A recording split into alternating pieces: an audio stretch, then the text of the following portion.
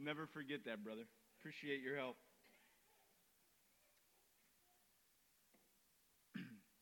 The observant eye would be keenly aware that of the state of our nation and our world. It's an us-them world, is it not? Society has increasingly been divided into two categories, often along social political lines. Friends, foes. Maybe I'm overstating it, but that's what I've been observing. Social media has gone bonkers.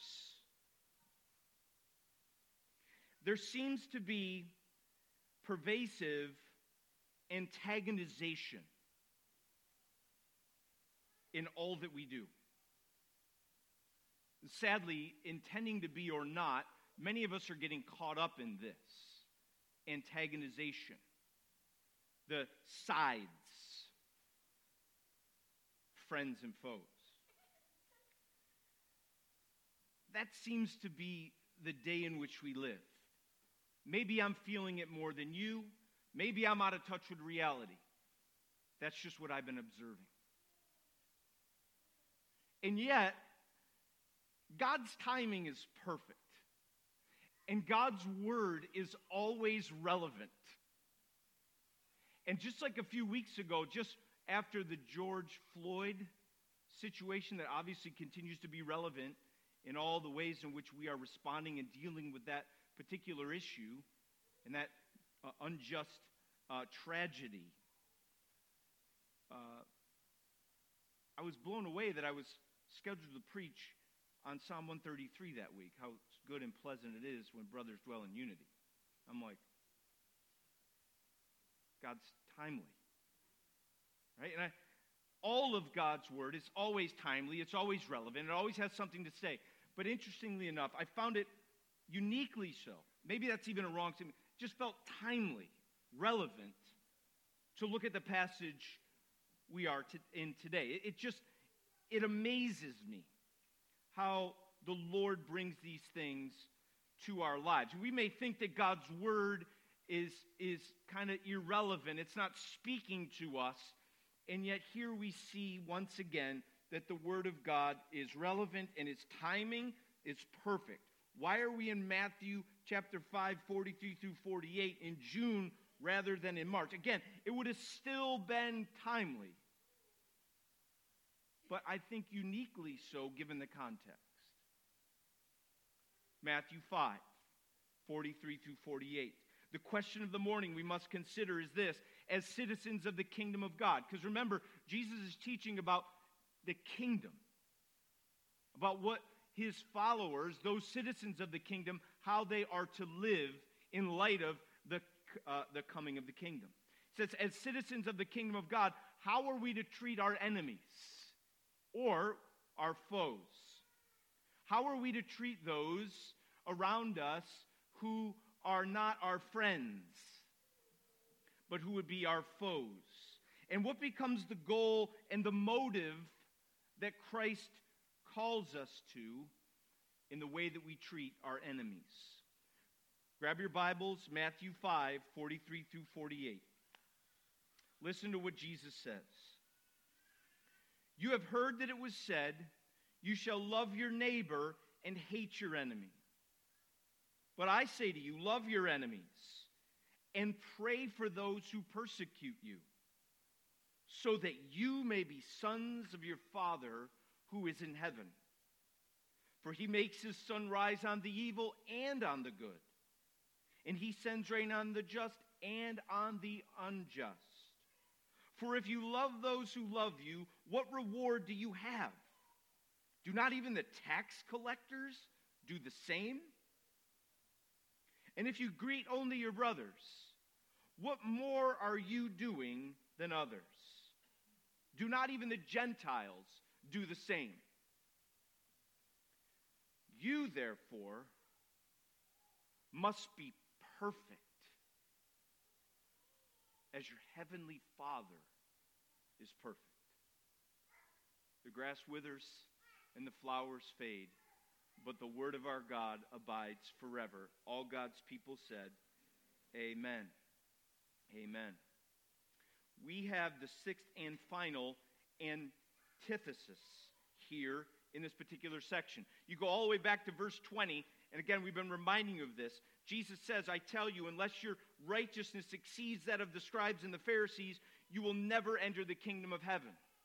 A shocking statement for the disciples to hear.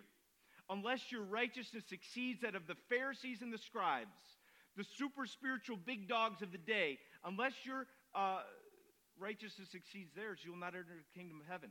And then he goes on in verse 21, you have heard that it was said, talking about anger. Verse 27, you've heard that it was said, talking about lust and adultery. It was also said, talking about divorce, verse 31.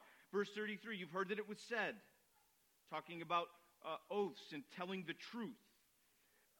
You've heard that it was said regarding anger in verse 38. And now we hear it again, the sixth and final, you have heard that it was said, but I'm saying unto you, correcting the distortion and even false teaching of the Pharisees and the scribes that were promoting an insufficient righteousness and confusion about what the law really taught. And so here we have the last one, the sixth one. This section kind of comes to a close here, and we'll be transitioning to another subsection of the Sermon on the Mount.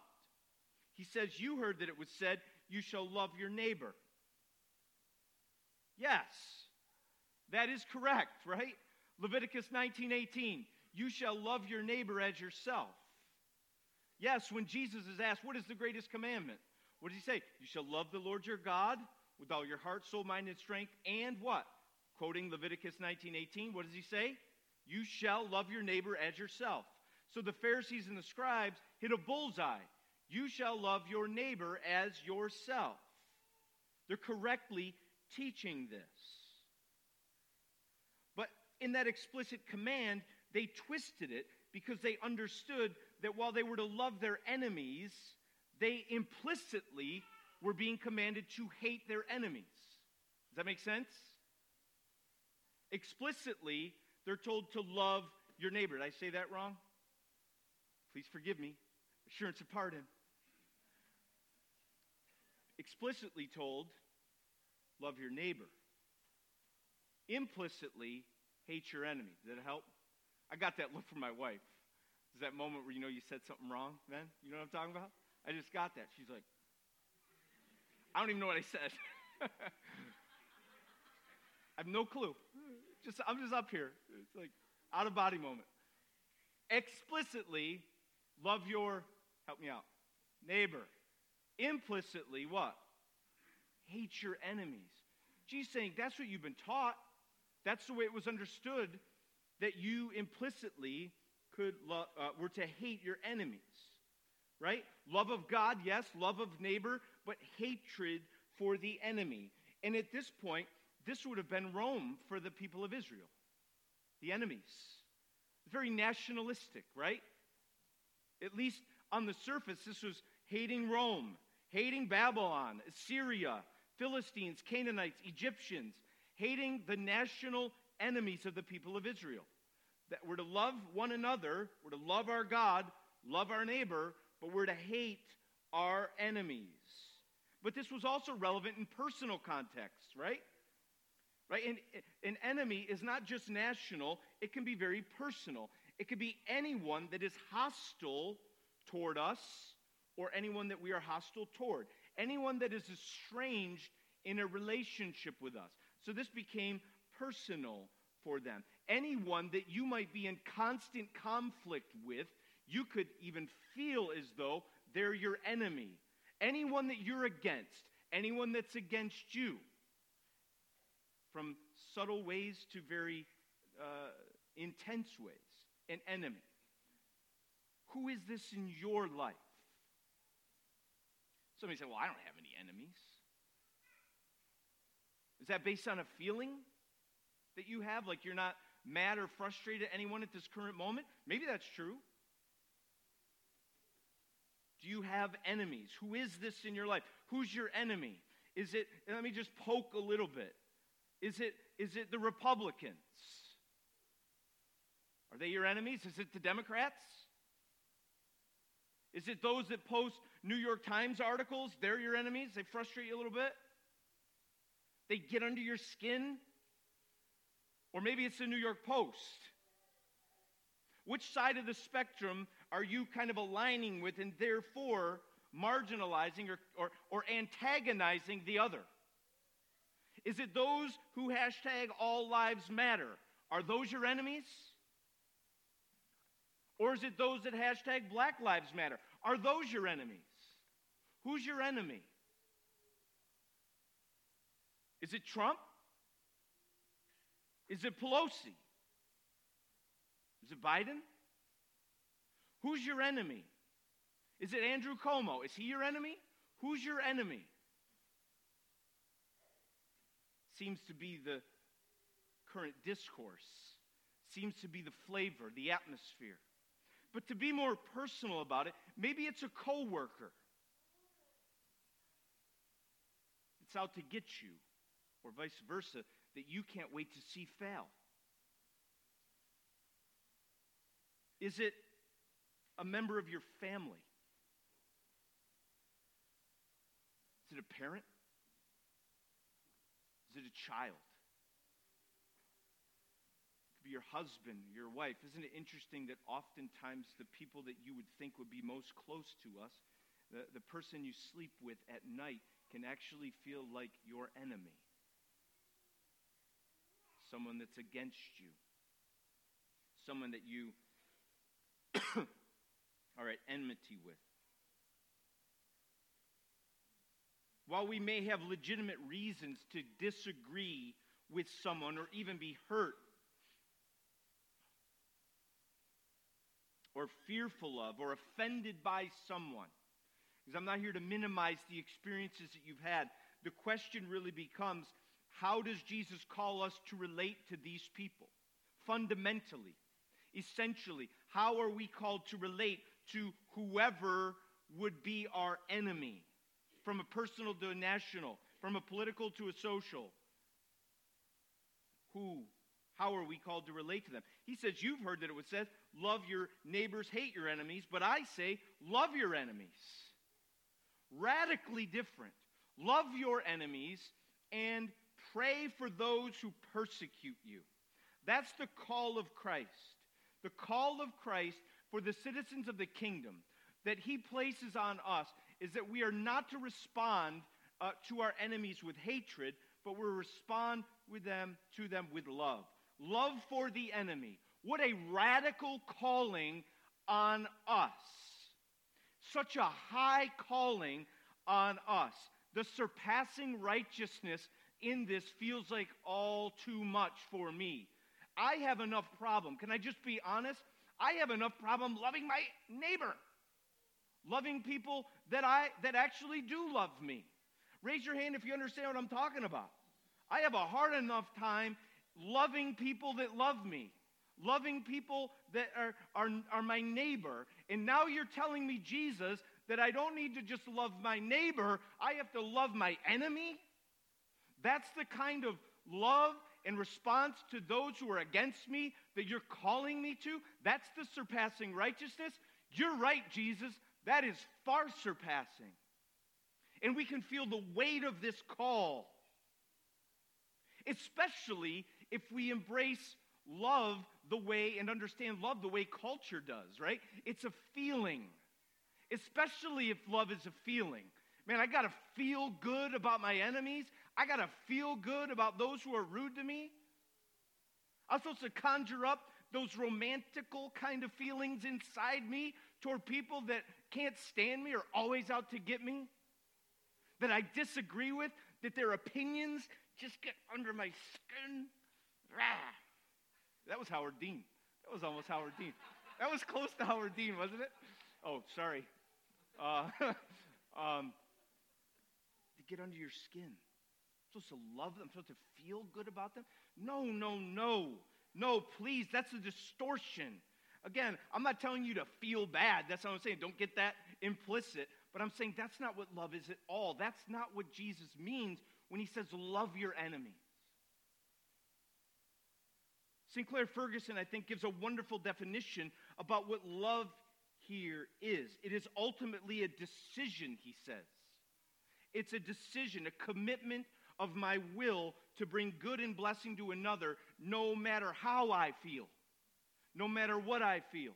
It's a decision you make. It's a commitment of your will to act in such a way to bring about good and blessing for your enemy. That's what Jesus is calling us to. That's that word that you might often hear, agape, love. It's a love based on a decision, not a feeling. Decisive action to bring good and blessing to another. It's like this, Romans 12, right? Verse 20. When Paul is instructing the Roman church, after 11 chapters of the gospel, here's how you're to live together. He says this, if your enemy is hungry, feed him. Don't feel good about him necessarily. If your enemy's hungry, feed him. If he's thirsty, give him something to drink. You're acting, you're making a decision, a willful decision to act in such a way to bring about good and blessing to their lives. It's practical provision at the very least, biblically. But I think it also expresses itself in the second command that Jesus gives us. Love your enemies, pray for those who persecute you. How do you love your enemy? Well, you act in such a way to bring about good in their life, yes, but you also ask God to act in such a way to bring about blessing in their life. You see that? You see, when we pray, we recognize the source of all blessing and good. That is God. God is the source of all that is good. God is the source of every blessing. And so when we're praying, we're recognizing that he is the source of all that is good, and we're asking him to bless and to do good to those who seek our harm. That's what Jesus is calling his disciples to. That's the surpassing righteousness. It is loving, decisive action. It is prayer that God would do something. And I don't know if you've ever experienced this, but praying for someone that is driving you insane, who is always coming against you, that seeks to do you harm. At whatever level that may be, prayer, seeking God on their behalf to bless them, has a way of disarming the hostility in your own heart. Have you ever gone down that road with somebody? Have you ever gone down the road of praying for somebody that you are so frustrated with, who you don't understand why they're coming at you in that particular way? Someone that's on the different side of things, praying for them, for their blessing. Man, it disarms the hostility, doesn't it? I've watched my wife do that over the years constantly in her family, in her work. She has been a model to me that when we're frustrated or feeling at enmity with someone, when we're in conflict with someone else, what we do is we pray for them. In some ways, praying for them is praying and crying out to their conversion, for their conversion. Lord, save them. Pour out your mercy and grace in their life and save them because they are so lost in their sin. By the way, that's praying for them. For those who persecute us, who come at us, we're praying for their conversion. Lord, pray that you would protect them and bless them. Pray that you would reveal yourself to them. Pray that they would know your mercy and your goodness. You're praying for them. You're asking for God to bless them. That's the call that the citizens of the kingdom have on them from Jesus. It's a call to love their enemies. A call to act and ask in such a way to bring about blessing in their lives. And again, that's, I think, difficult for us to grasp right now. It goes against human nature. it's unnatural for us to respond to animosity or persecution in this way. And so I'm just going to be honest, I need some sort of motivation for this. Like something's got to be done to, okay, I hear it. It's crystal clear. Love your enemies. Make a decision and a commitment in your will to bring about blessing and good to somebody else. I get that. Thank you, Jesus. It's clear as day. But where is the motive? Because it's not in me. Contrary to what some media channels might say and anchors might say, good is not in me. I do need help. I do need God's help from above. I need that. I wonder if you feel that. So what is the motivation for treating enemies, those that are persecuting us, those that are coming against us in a loving manner, those who disagree with us, those who make us crazy in their opinions? Is it because they will love, if you love them, then they'll love you in return? If you love them, then you'll fix them? If you love them, then you'll feel better? If you love them, then society will improve? Is that the ultimate motivation for such response to our enemies? I mean, maybe. Maybe not. Maybe those things do happen as a result of it. But that's not the motivation. That's not the goal. Look at what Jesus says. Love your enemies. Pray for those who persecute you. Verse 45. So that you may be sons of your Father who is in heaven. There it is.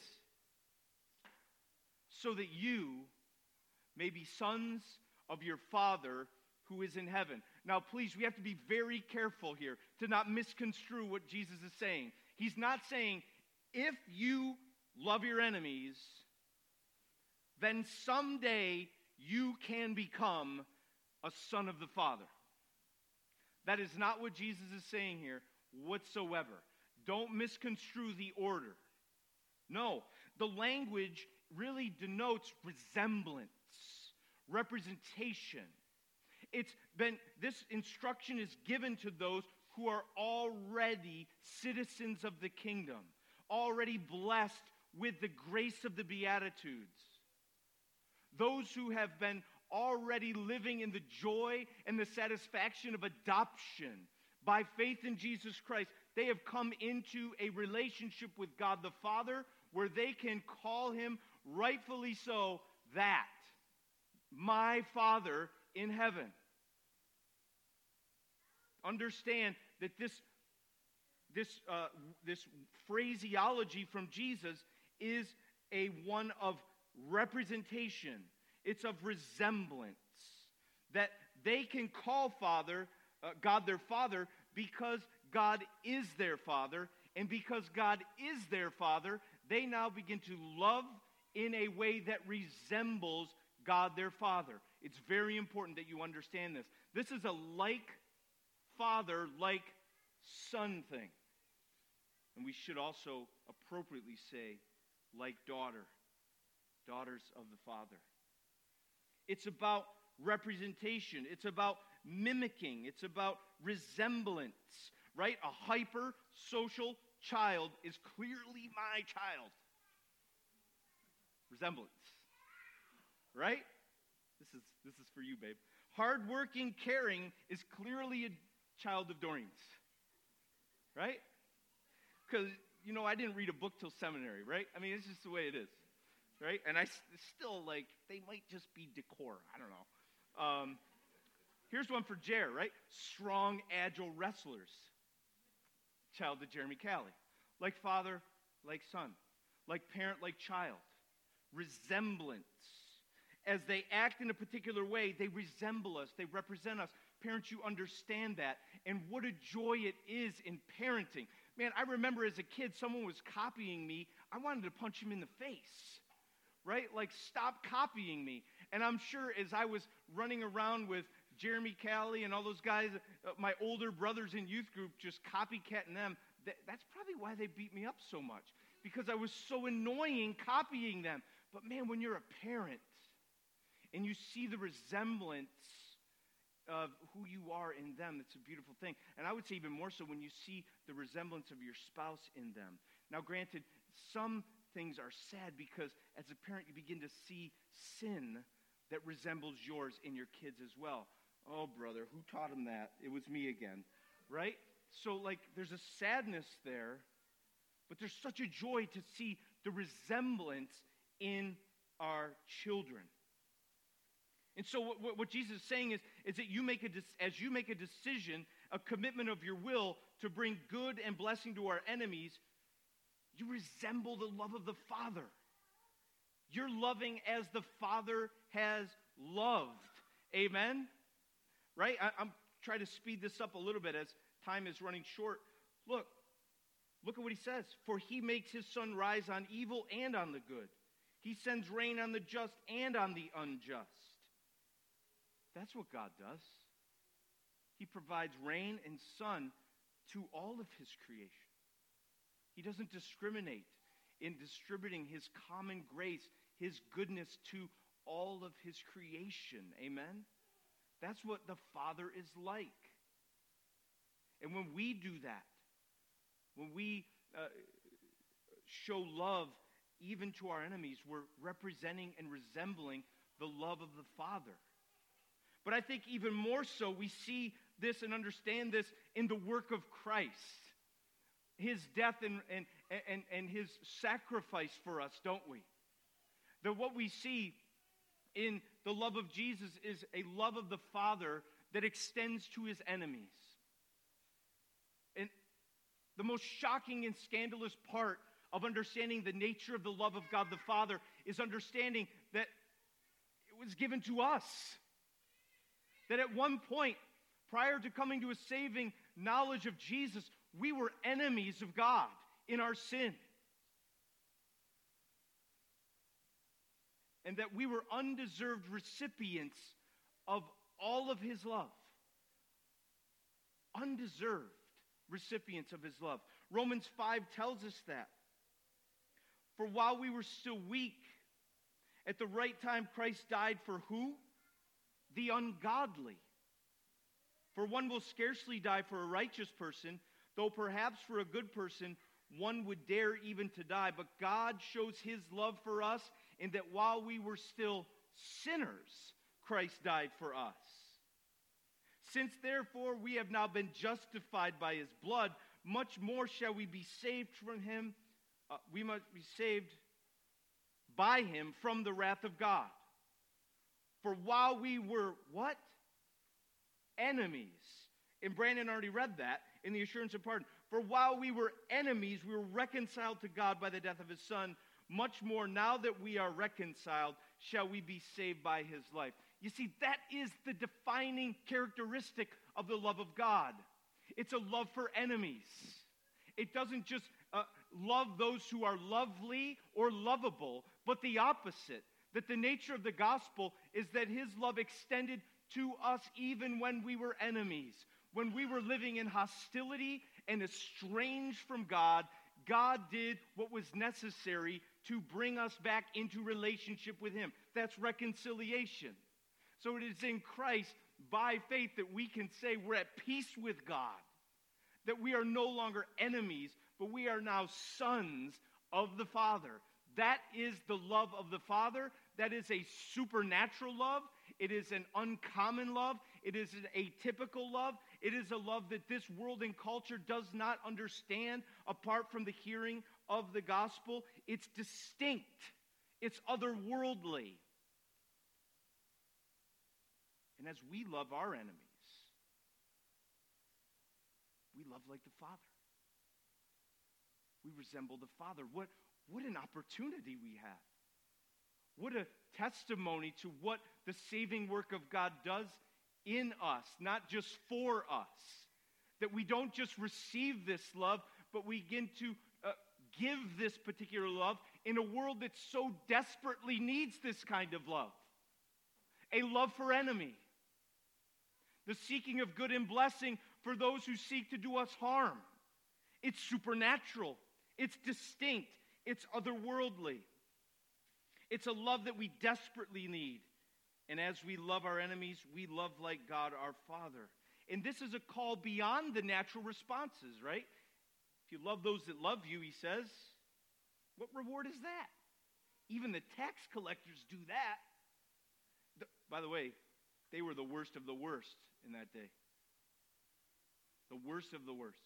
They were really their enemies. The tax collectors.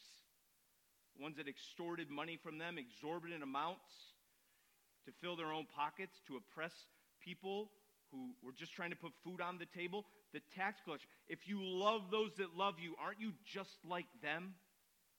If you only greet your brothers, in a greeting, there's blessing, right?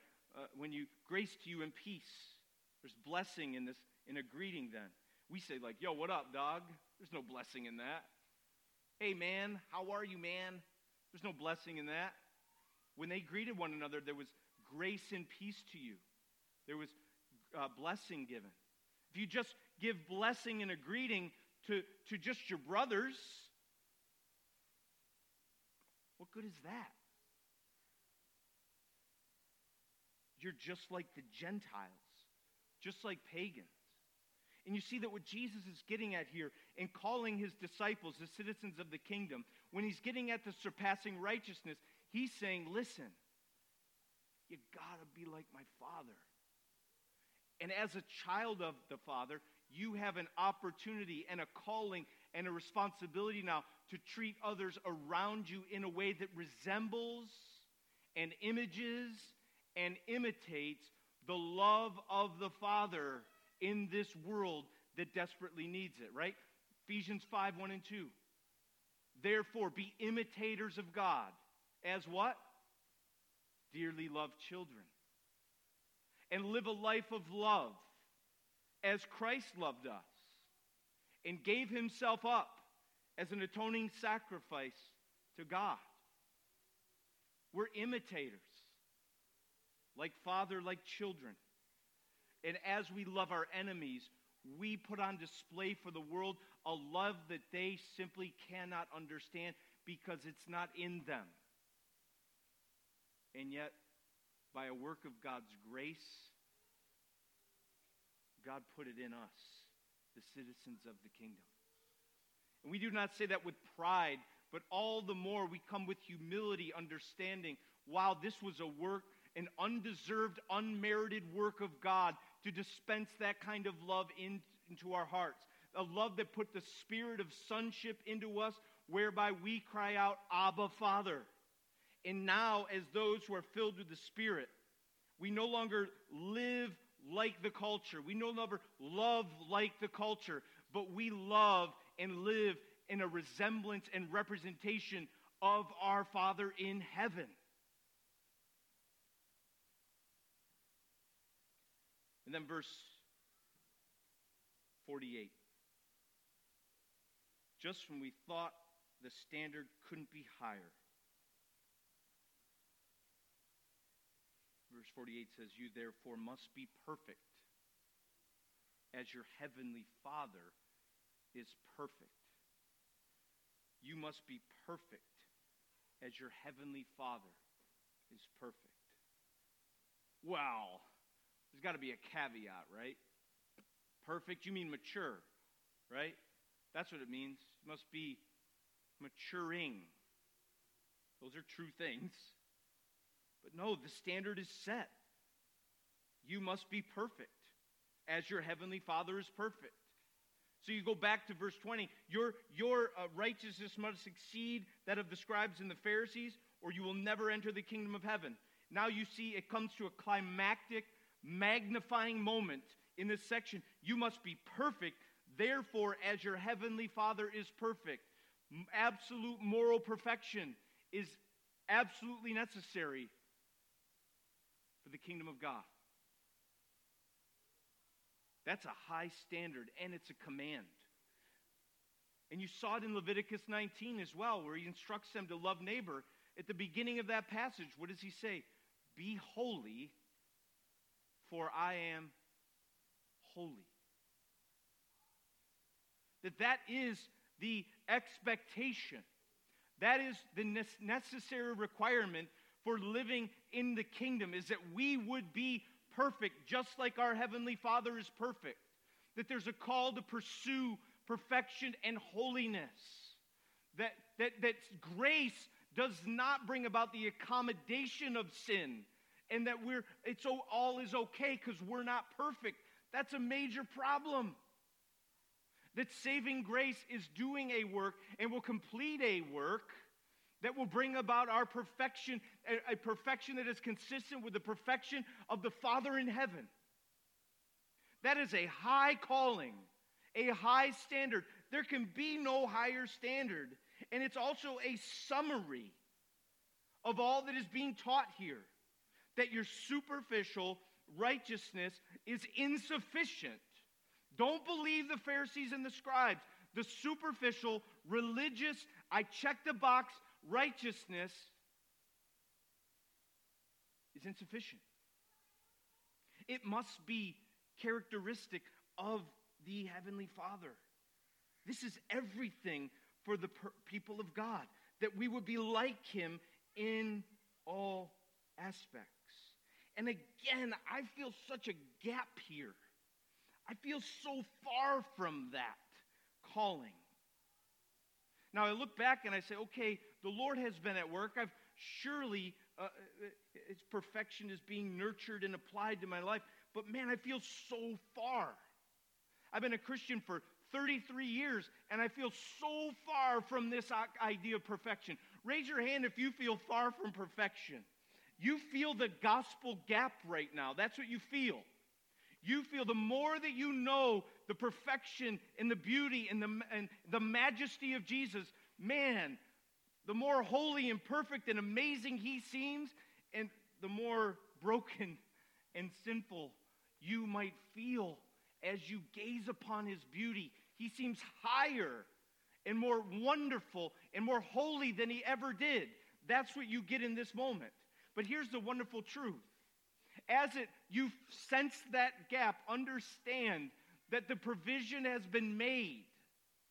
And yes, this is a calling, but it is also something that God will bring about. It's something that He is doing in us, not just on the outside, in our hearts, by the work of Christ, by the work of His Spirit. He is doing this, and these qualities are ours in increasing measure. And so while you feel so far, feel fathered right now. God has done all that is necessary to bring you there. And as Sinclair Ferguson said in his sermon on this passage, which really, if you want to just relax, listen to him. If you want to feel like you've been on a motorcycle ride for 45 minutes without a helmet, listen to my sermons. Okay? Just a little something. But understand that the Father will seek nothing less than your perfection. Do you know He's doing that? And that's why Christ died, that you might be like Him, that He might conform you to the image of the Son, which is the radiance of the glory of God, the exact imprint of His nature, Hebrews chapter 1. That's what God is doing in your life right now. That's what He's doing. He's making this real and true. As far as you feel from that moment, feel fathered. Sense His Father. Know His promise. Trust in the process.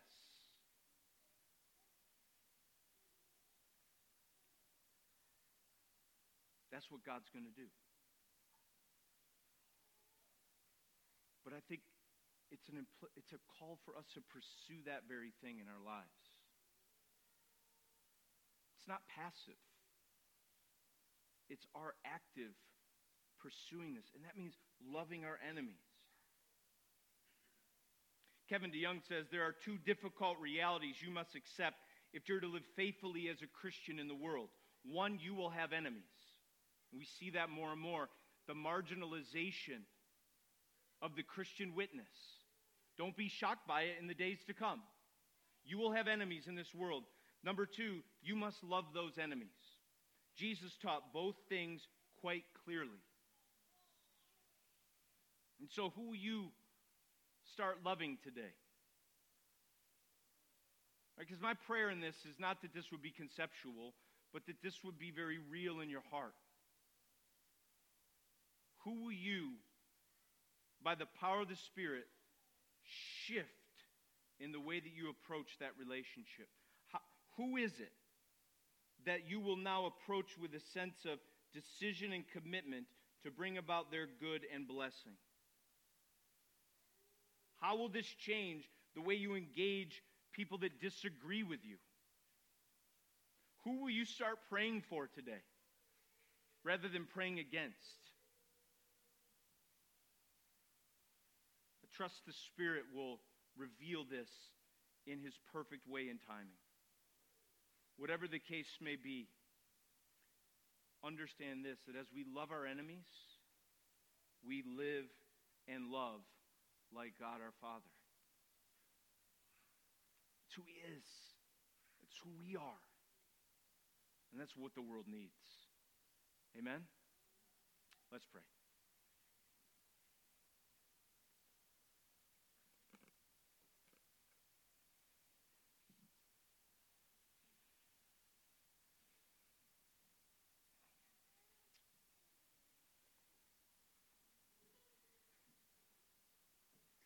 Father, I pray right now that your Spirit would be at work in our hearts,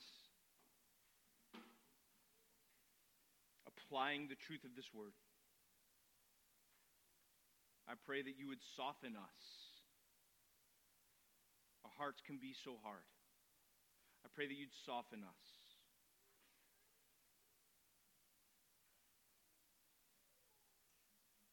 I pray against vengeance in our hearts, bitterness, unforgiveness.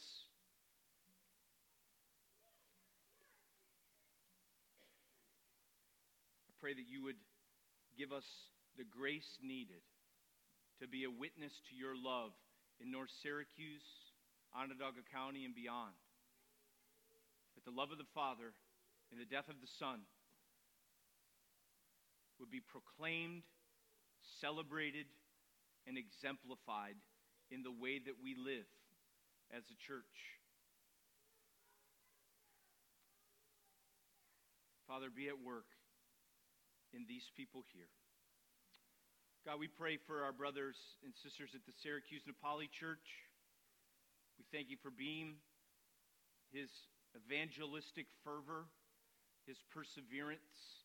This is all a sign of your grace and your goodness toward their congregation and this community. Father, give them all that they need. I pray that if there's anybody here or listening in that is hurting or is in need of a special touch from your hand, God, I pray that you would move in their hearts. I pray that in this particular season that it's difficult, Lord, we pray that you would continue to keep and hold your people. If there's anyone that is drifting in any way, shape, or form from the sound doctrine of the gospel of Jesus Christ, pray that you would bring them back and keep them in the fold.